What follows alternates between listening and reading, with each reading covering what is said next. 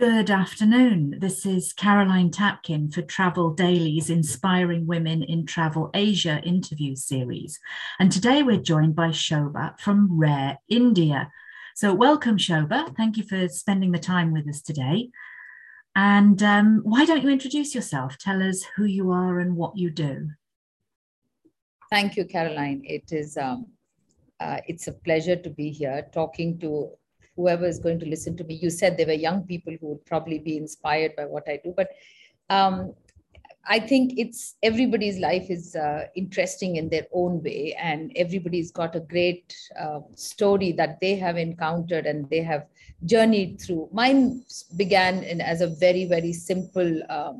My childhood was very, very simple and very exciting in a small town on the eastern coast.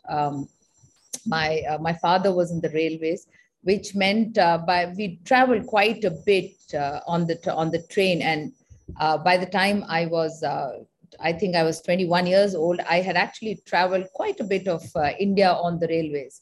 So that has been the early part of my life. And also because it was a small town, we were on the coast. Everything we did was, it was a very, very small world. It was a small group of friends. Everything was like, everything was a microcosm. And because also there were not so many opportunities. TV hadn't come in then. There was absolutely no internet. So life was full of wanting to learn, looking at floor art. You joined a poetry group, you were doing theater, friends got together and you were doing all kinds of things. You played cricket with the boys. I mean, there was so much that was happening, and you were a part of all of it. And also growing up amongst brothers, and also a lot of boys and their friends around. It also meant that you were out there with them. You were you went there. If they went cycling, you went cycling with them. You kind of I had my first beer with my brother and his friends. So that kind of thing. So life was very was very simple. At the same time, it exposed me to a lot of things. I had mentors who believed in what I did. They laughed thinking that I was crazy, but nobody ever judged you, or there was no judgment at all, right? So I kind of grew. My parents, they did think that, God knows where this one came from, but they never judged. They let me be for most part of it. I said I wanted to do this. They said, yeah, go ahead and try. Just do whatever you want. Nobody had a lot of money those days, so they said, listen, we have no money. If you can do this all on your own, or whatever way you want to do, go ahead and do it. So there were no challenges, as I saw. Even not having money, or not having your parents pay for everything. Now, your children say they want music. You go out there and going and getting them things. Everything became an opportunity. Right? It was and much how do you simpler time, wasn't it?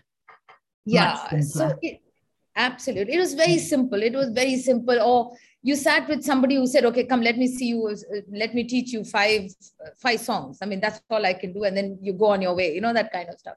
So life was that way, and a lot of outdoor stuff. We were out all the time. We were, and up to all kinds of mischief. I don't know what my children think, but I can tell you, I've got into more mischief than they can even imagine. Maybe we'd better not discuss that right here. I know.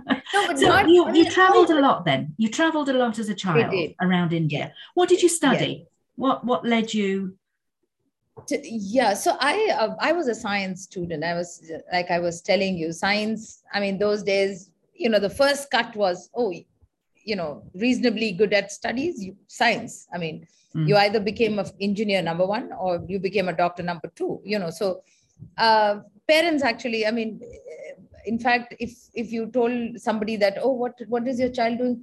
And if you said, oh, she's like an artist or something like that, they would say, oh, that's so sad. My son is doing this and my daughter is doing that. But my parents never had any such thing. They said, she's always doing something. Currently, what she's doing, we don't know. So science was what I did. And I loved science. I continue to like science. One of the things I go back to and I keep telling myself is, I taught my graduation, my graduate studies in sciences with zoology as a major, but I didn't know what to do with the science. And that time, because there was no Google or something to understand the potential of what you did. I didn't know if I didn't want to be a doctor and I didn't want to be a professor. I didn't know what to do with a science, or a postgraduate degree in science. So I used to ask my professors, I said, then what will I do? They said, yeah, you could do this or that, or maybe become a professor, become like that. I said, no, I don't want to. And then, my university was, the other subject which I loved was English. And my university was put out a course in journalism and mass communications. So two things I knew when I was very young. I loved to write. And the second was I was a people's person. I mean, I meet my friends from 30 years ago and they said, you are always after people. I don't know what is it about you. You are all. So these are the two skills I think very early in my life, I figured I'm reasonably good at this. And I'm actually quite fearless when meeting people. I can go and talk to anybody. I mean, so this is where I started. And then after doing science, after graduating in sciences, I did journalism and mass communication, came to Delhi, tried to pursue the journalism thing, but it was not happening. People would keep on asking you to go into sub-editing. They wouldn't give you a reporting job. Now, reporting is the exciting bit. And one thing led to the other. I started working for a company that used to that was a Shutterstock of those times, and I used to write profiles for people.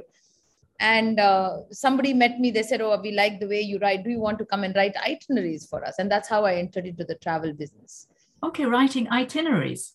Yeah. So from science major to journalism to writing itineraries, and that was your introduction to the travel business. Into the travel business, yeah. And how did it go from there? So, then it just got more and more exciting. And then somewhere in about 3-4 years time, I just decided I was a little too big for my boots and I can't work for anyone else. I mean, this whole thing of being my own boss took over. And several, circumstances, children were born. We moved into the suburbs where transportation was very difficult. And all of this kind of contributed. And I had a neighbor who continues to be a great friend of mine, and we both decided, corporate life was flourishing around where we moved to, and we said, okay, why don't we start a travel company together? And that's how we started a travel business. But even at that point in time, it was not corporate travel. It was not your standard a large hotel booking itineraries kind of a thing. Even then, it was to pick and choose these small hotels, palace hotels, and small forts and palaces and boutique hotels and wildlife lodges to be promoted to people who wanted to travel. So it was not your cookie cutter travel at all. It was to highlight, and it was to go and experience these off the beaten track places and try and promote it to travelers. And the people who started moving into the suburbs of the capital of India, which is New Delhi, were mostly were an esoteric group of people. They were journalists, they were advertising professionals, they were, into various very, very interesting businesses. So they were all moving to this side. And for them, they understood this kind of, vacation. So there was a clubhouse. I would go and sit down in a clubhouse with a piece of paper that said 101 Secrets by Shoba Mohan. And they would come and try and talk to me. And I would talk to them about this place I went to, that place I went to, a dog there, and, like a fishing trip here. And, that's how my interest in the offbeat hotels began. And I never looked back after that. I couldn't go back to stay in a standard big, large hotel. I needed to know the owner. I needed to know the destination. I needed to walk around and figure my way out and see what is special about that place. Not the big ones, not the Taj Mahal that was built next to you, but something, a poet who came and stayed there and wrote his iconic verse or something like that. So that's how it was not like, it didn't happen in overnight. It just kind of slowly, the idea took shape. And that is how Rare was born in 2003. So how difficult was it to get started with a brand new company and brand new business like that? What were the Caroline, challenges that you faced? when you are, what, I was 32, when I started business on my own, you don't have money, you don't know where you're going, but your head is full of hope. So there is, I remember, for me, the concept of failing at it never even occurred to me. And I always used to think, oh, if it doesn't happen, we'll do something else. That kind of stuff. If anybody asked me, oh, how much are you making? I mean, that was not even a success parameter for me. It was something I loved doing. I was traveling to check out places. I was meeting people I always wanted to meet on trains, on bikes. I remember the bus that was carrying me broke down, and somebody offered me a bike ride to another place, and I didn't know him from Adams. I just sat and I went away. So there was no fear. B, there was no concept of failure. Because you're so young. And the world was really your oyster, and you said, oh, if this doesn't happen, you'll do something else. And also remember, travel didn't have to, you didn't put a crore of rupees into it. Nobody is funding you. All that happened was my husband at that point in time gave me a computer, and he said, yeah, go ahead and start and work from home. So that's how we started. Sometimes we're our own worst enemy, aren't we? Because we think of all the things that can go wrong instead of focusing on what can go right and just getting on with it. Yes, yeah. That's true.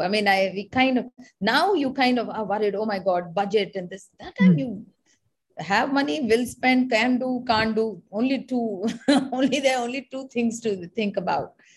Looking back now, what were some of the things you wish you could have changed, that you would have done differently? Nothing, Caroline. Nothing. Nothing at all. Nothing at all. I wouldn't change anything. I had a very bad partnership. Some of the times things were very tough. But if you ask me, would I change it? Each step was a great learning experience. And also the pandemic, now sitting back and thinking, I never have been able to think that, oh, I shouldn't have done that. It happened, we progressed, and here I am. Fantastic. To be able to look back with no regrets. Yeah, no, absolutely is amazing. Yeah, absolutely none. And you said off camera before we started this that life is not a straight line. Yeah, I still wonder why people think that, every month, every day is a success story. It isn't it? It goes up and down, and where you start isn't necessarily where you end up. You will end up, yeah, and definitely not in the same. I'm a great example. I didn't start. I started in some direction, then I went here, and then I went there, and finally I'm here.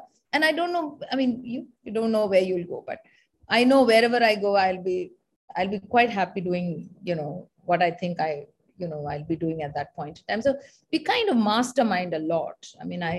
I catch myself doing it because you're older, you're worried. You think, oh, retirement is coming up or whatever. But I think we kind of try and mastermind, stuff around us quite a bit, while you just really can't. It's just not possible, because and everything isn't in your hands, right?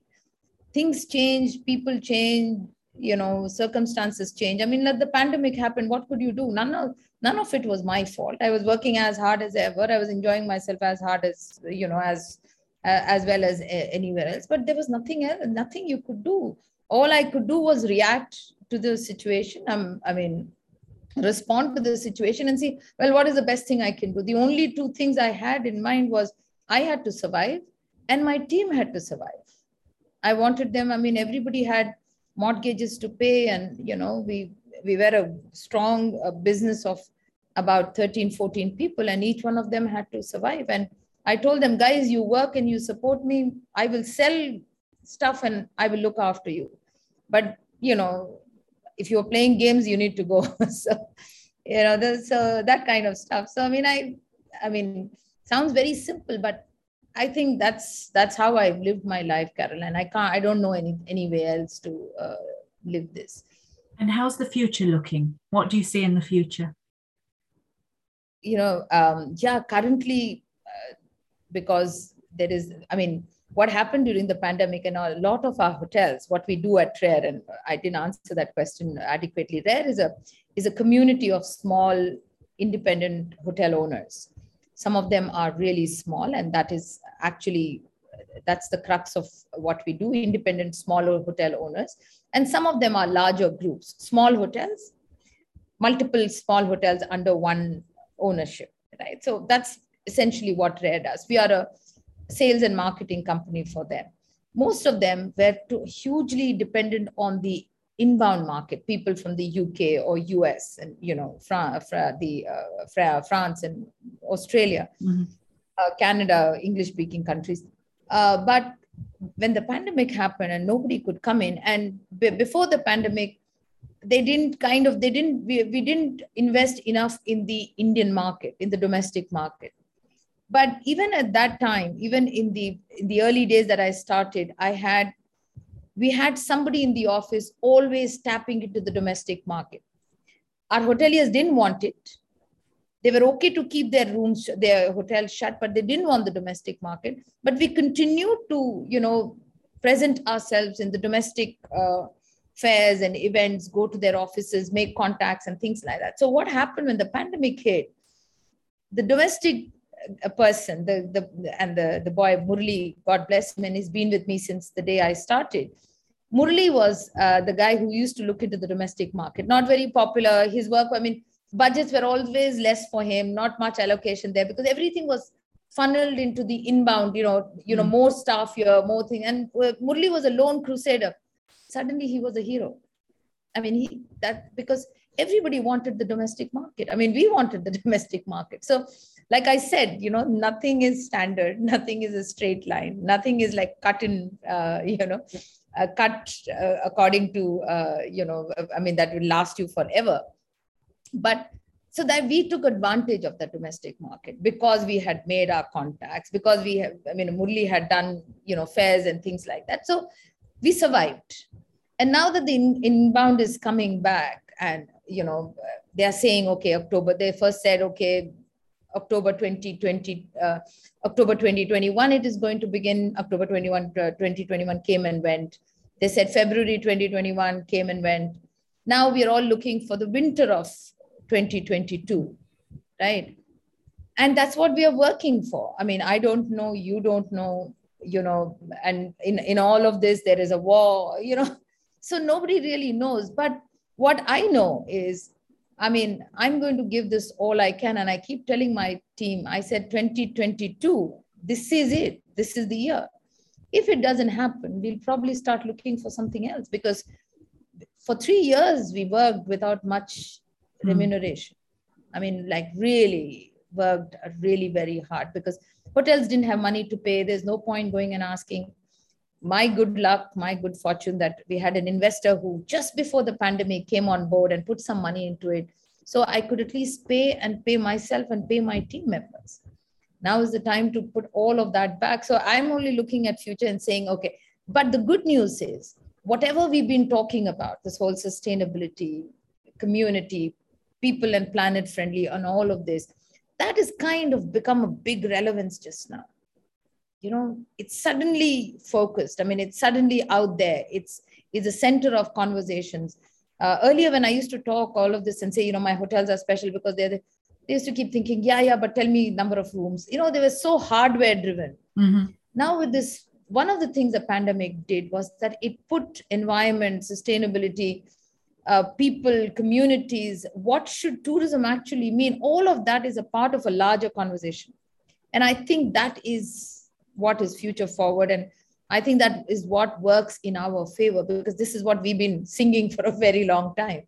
So I'm thinking if we're all, if the world kind of stabilizes, of course, there'll be this odd war and things that are happening here and there, which is, and the pandemic doesn't, wreck another havoc, I think.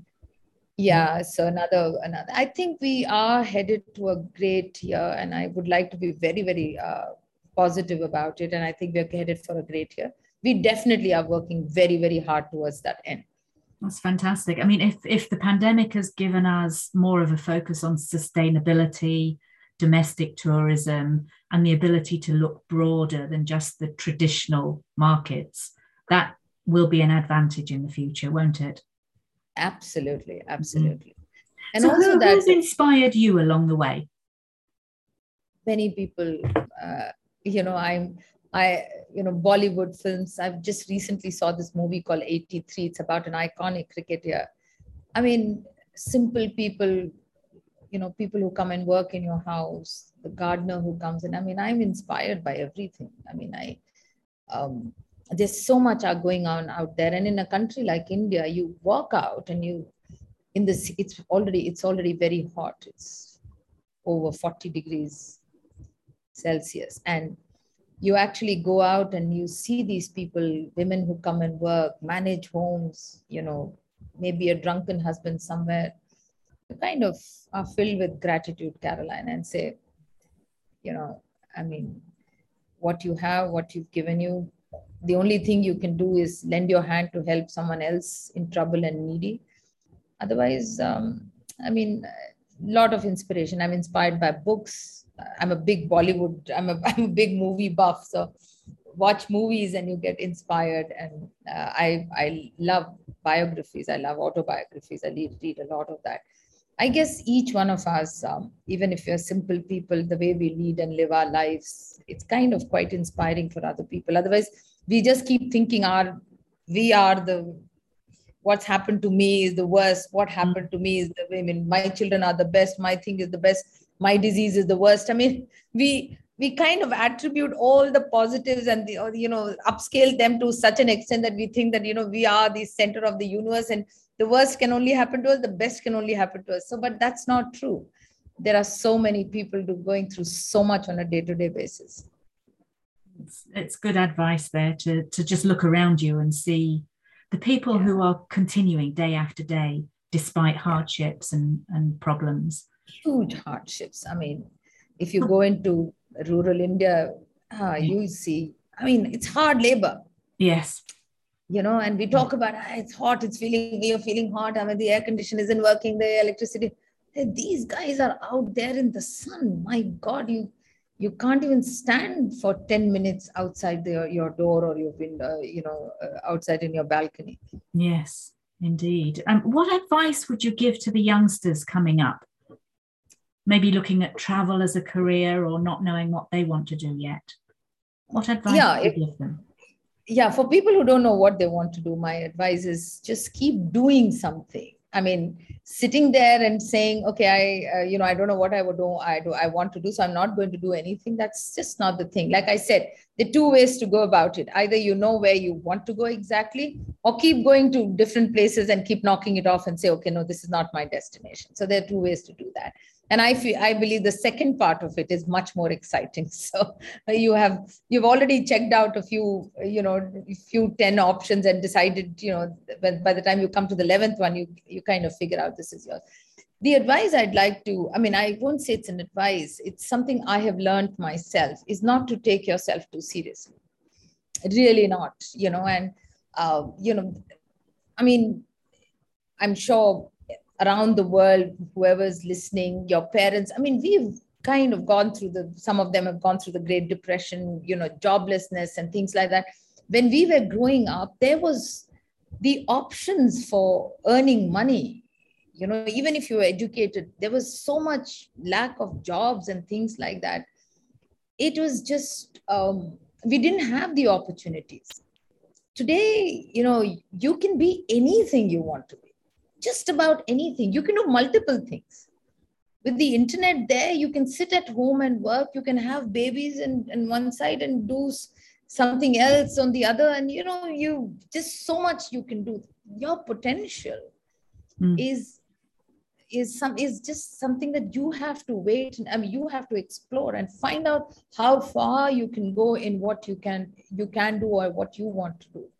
And that future is in your hands, isn't it? It's not in anybody else's hands. No one else is going to pull that potential out of you. Yeah, nobody's going to come and rescue you.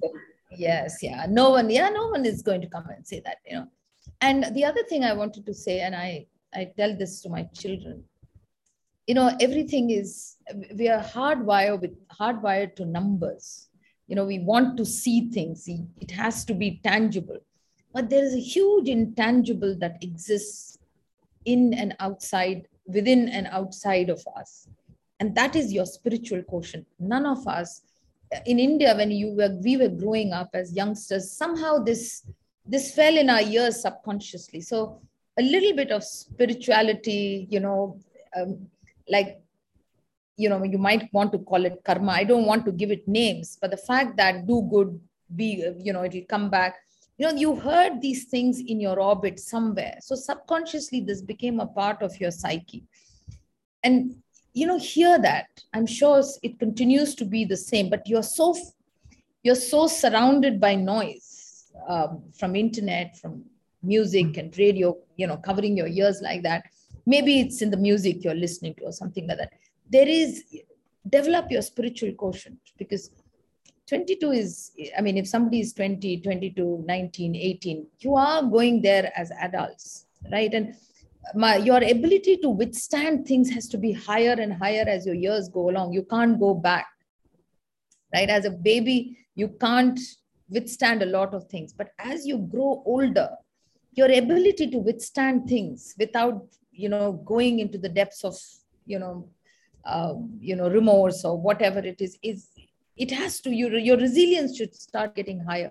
That can only happen when you're spiritually oriented. You can call it whatever.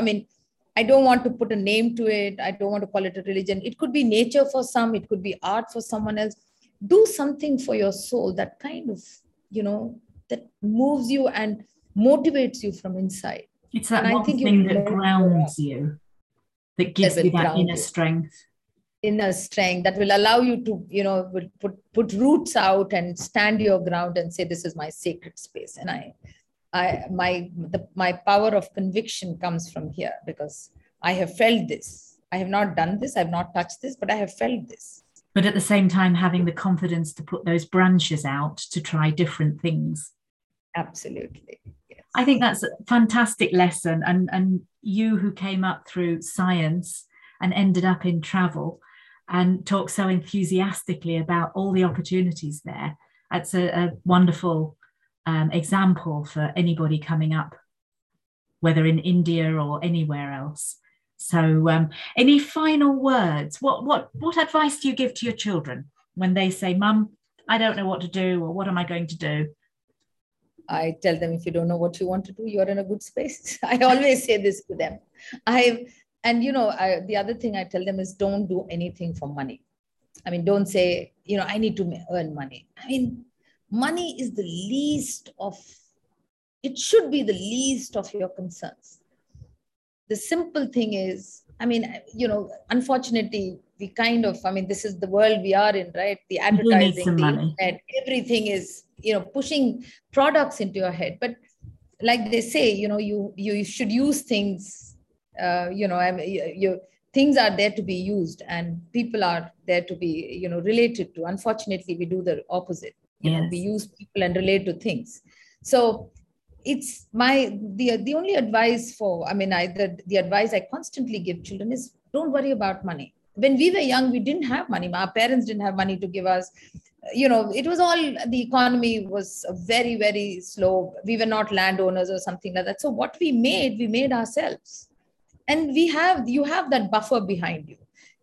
My daughter can come and tell me, listen, I'm taking a 2-year sabbatical. Help me out, Mom. I'm going to repay you, or probably even not. But we are there for you like that. Especially in India, parents will go out of their way. So don't make money. Don't make any monetary, success is no success at all. It can't be. If you're unhappy with life, then money doesn't. If you're unhappy with life, and even if you're not doing anything, and somebody my daughter's friend was telling me that, I got married, and, I said, well, all of this is work.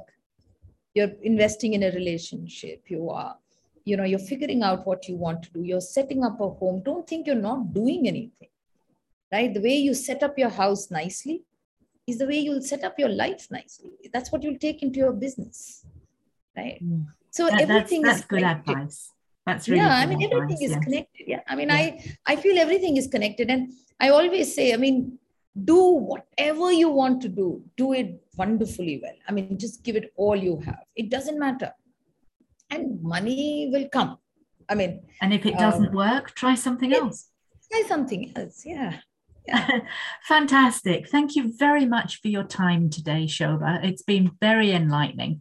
And hopefully we get back to open borders and free travel and freedom of travel, not free travel, but and that business does return quite quickly to you and to all these small hotels that you're working with.